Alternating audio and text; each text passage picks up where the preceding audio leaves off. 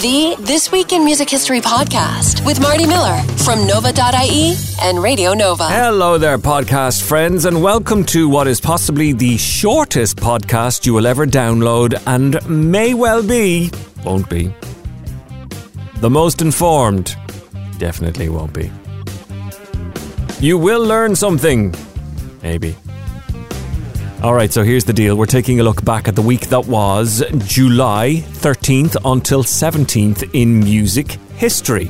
And 35 years ago this very week, in 1985, at 12 o'clock in the day, it was all about Live Aid.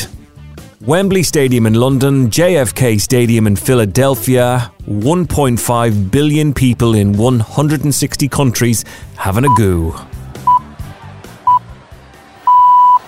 It's 12 noon in London, 7 a.m. in Philadelphia, and around the world it's time for Live Aid. First up, of course, Status Quo, and here's their frontman, Francis Rossi. On that gig, it wasn't the audience and the band. Everybody was one.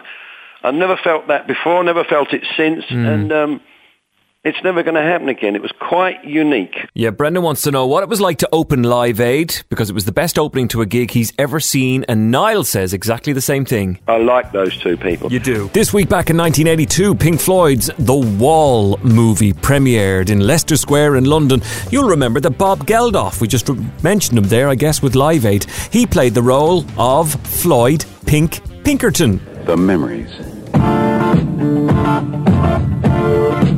The madness. The music. The movie. The Wall. We don't need no education. This week in 72, Elton John started a 5-week run at number 1 on the US album chart with his album Honky Chateau. And it's indeed odd to find tomorrow's music being made in yesterday's crumbling splendour. Here, in very Spartan conditions, he and the group lead a strange monastic existence for the best part of a month, working by night and sleeping by day. And in 2007, over 10,000 people applied for a job with P. Diddy. Why? He was looking for a new personal assistant. If you could help him get ready for red carpet, aid him in billion-dollar deals, or help him jump out of planes in movies, he was looking for you. What's up, y'all? It's your boy Diddy.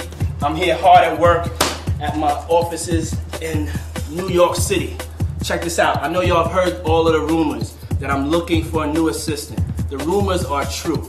So what better job than that to have me scream at you, go crazy, keep you up late hours, have you sleep deprived. If this job interests you, why don't you upload your, I'll say, video interview. Sad old way to go. 1981, the singer-songwriter Harry Chapin, who had big hits in the 70s like Cats in the Cradle and WOLD, he died at age 38. And finally, this note of sadness. Singer-songwriter Harry Chapin was killed today in a car accident on Long Island Expressway. Chapin was in a Volkswagen Rabbit and was hit by a flatbed tractor-trailer truck. The car caught fire. Chapin was pronounced dead at the scene. And another anniversary this week, this time Jon Lord, the keyboard player and founder with Deep Purple. He died at the age of 71 in 2012. Deep Purple founder Jon Lord has passed away at the age of 71. The keyboardist was best known for co-writing many of the band's most famous songs, including Smoke on the Water. He died today, July 16th, from a pulmonary embolism after a long battle with pancreatic cancer. Good evening. I'm David Coverdale. John Douglas Lord, I salute you. And another anniversary this week, because I love her voice, I just want to include her. 1959, Billie Holiday died in New York City Hospital from cirrhosis of the liver. Years of alcohol abuse. She was just 43. The rumour was that there was just 70 cents in her bank account when she died. Listen to this voice. The very thought of you,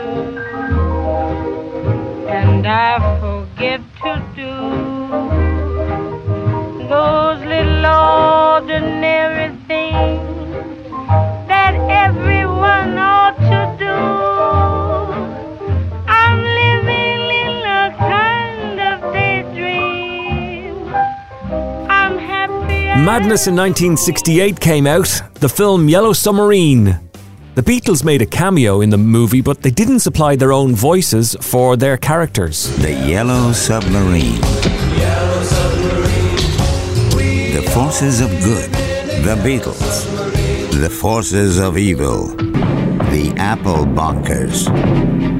The terrible flying glove. The arch villain. The blue meanie.